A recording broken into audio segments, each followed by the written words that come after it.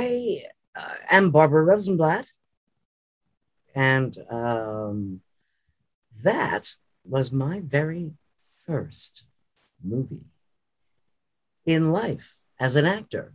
And I played an A.T.S girl, um, also known as the Auxiliary Territorial Service. It was my early days going back to London, where I'm originally from. And the first film job I ever had. It was spectacular. I was up at Pinewood, which is just a storied place.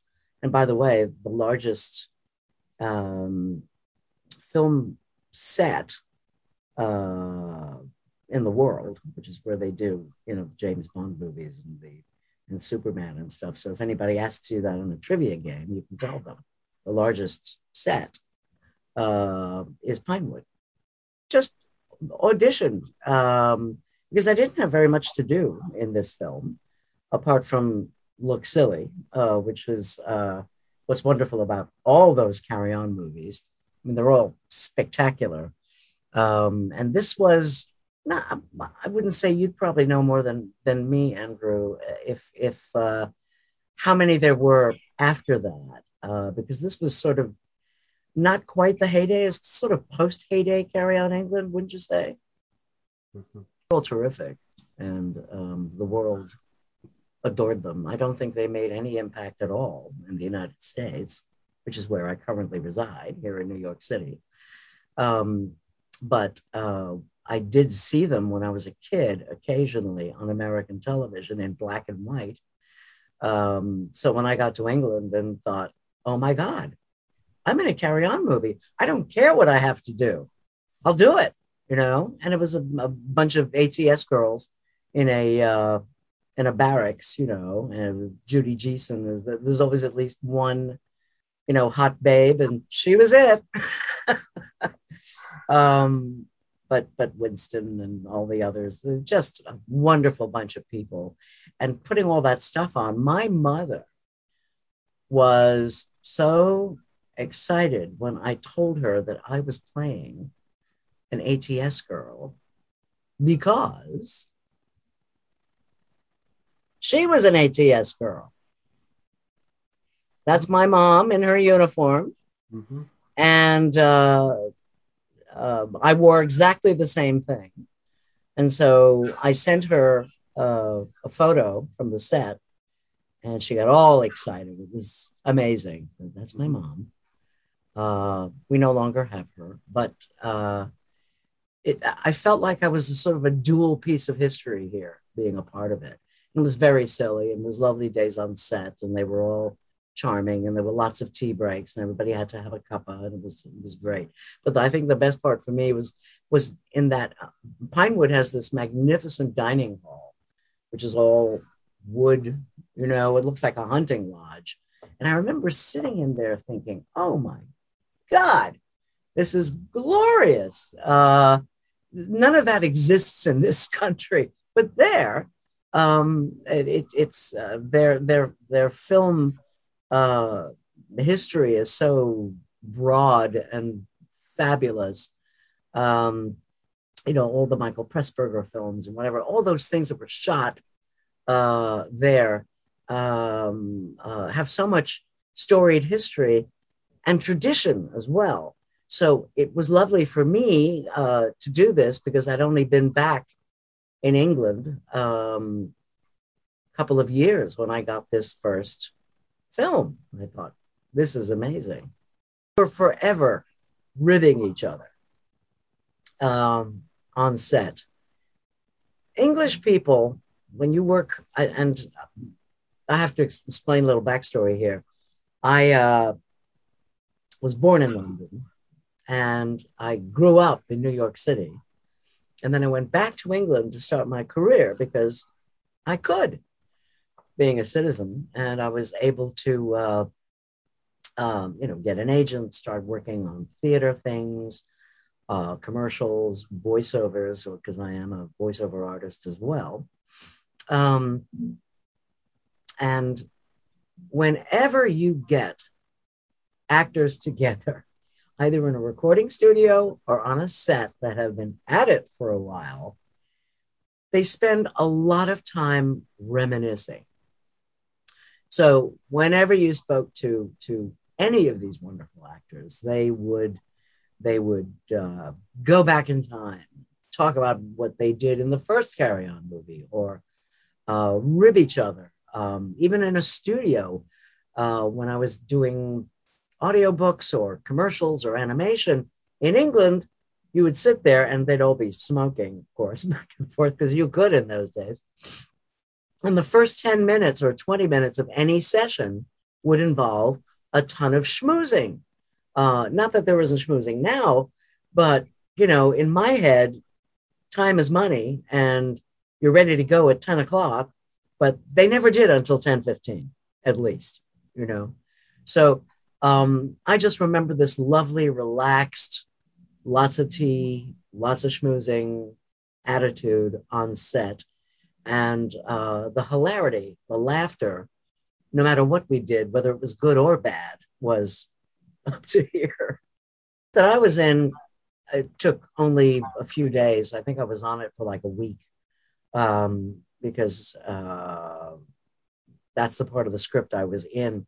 How long it took?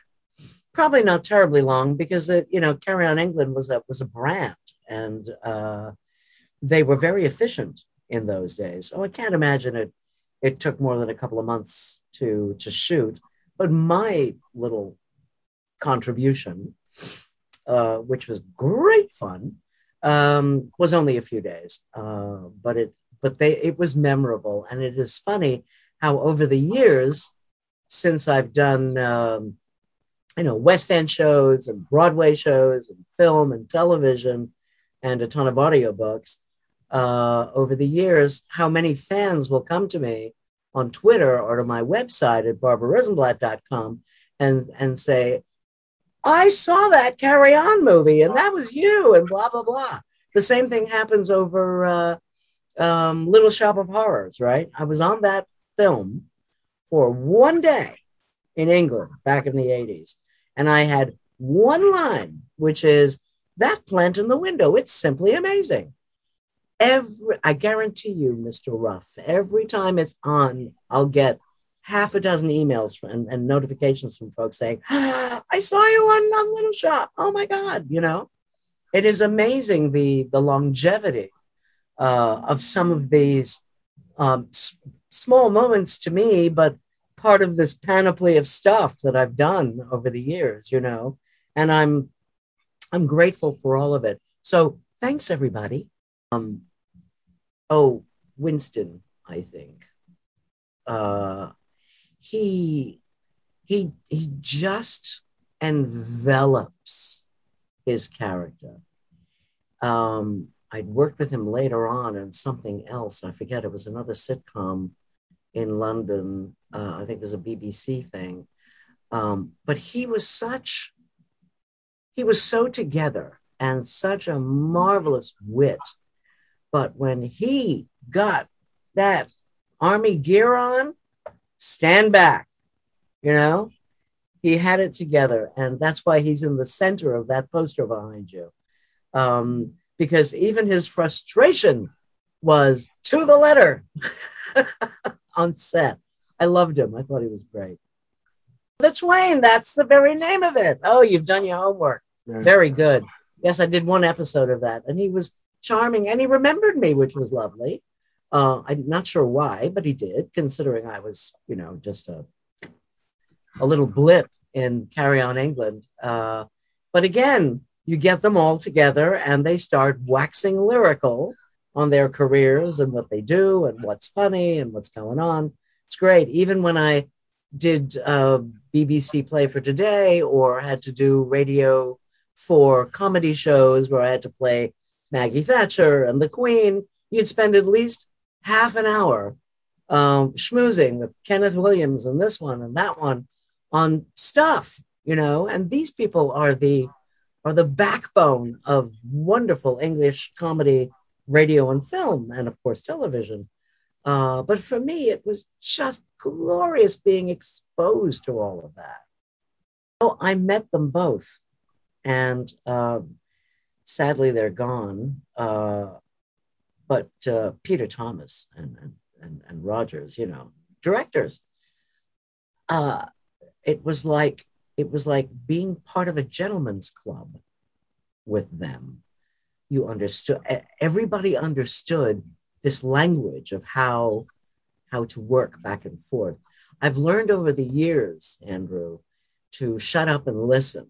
You know, pay attention, see how they interact, because these were literally the early days of my career at all. And I mean, I'd done some stuff in New York a little bit, but then I went to England and was like, okay, let's begin this journey. Uh, and you learn as you go. And I have young actors ask me all the time, what was it like at the beginning? I said, you shut up and listen and you pay attention and you learn. Um, and that's what it was like. I was in awe of all of these people. I'm still in awe of them, really, because they represented everything I aspired to be. The series was based on that sort of, you know, gently lecherous behavior of some of the actors, and it's what the it was like the window washer movies, you know. What was his name? Who did those? Uh, that wonderful actor. Do you remember who I mean? Yeah, the window washing fellow. I can't remember his name, but you know, he would always peep inside people's windows and whatever. It was just very, very funny. Um, uh, all the scenes that involved having to keep a troop together, you know, doing formations, for me was hilarious. So I would say those were pretty much wonderful because of Winston, of course. Um, because it was also Madcap, and Madcap is what you call this series of movies. You know, I loved Carry On Cabby and Carry On Regardless, and I mean all of them just blossomed with that lovely mix of crazy sitcom television with uh, with the very best aspects of pantomime, because it was silly, silly, and silly is the English have a taste for silly like nobody else. Wouldn't you agree? Of during that period, only that it was cold and wet, but then it usually is. Um, but I gotta say, putting that uniform on, wearing that hard hat, and there are some interesting shots. I think I still have them in my portfolio somewhere because they're from so long ago. But wearing those hard hats and being in that bunk with all the other girls, there was a kind of bonding going on with all of us, you know, because if you think about it, they were very feminist movies in a way. Uh, and so for me, the lightheartedness of the way we all responded to each other and ultimately got the job done, despite all the schmoozing, um, was terrific. And I think that above all else was one of the things that I was left with for me to leave that and then go on. And I did Are You Being Served up in Blackpool with the television cast for an entire season, you know, and that was astonishing. Because again, that's a bunch of folk that have been together for years and years and years. And what do they all do? They schmooze throughout all the rehearsal period and whatever. But I got to do some spectacular things. But the bonding, because you listen, but the bonding, I think, with all of us was lovely. They took care of us really, really well, as the Brits know how to do, and there was always a cup of tea when you wanted it. It's been delightful. I enjoyed it. Thanks for asking me. Thank Happy you. holidays, all.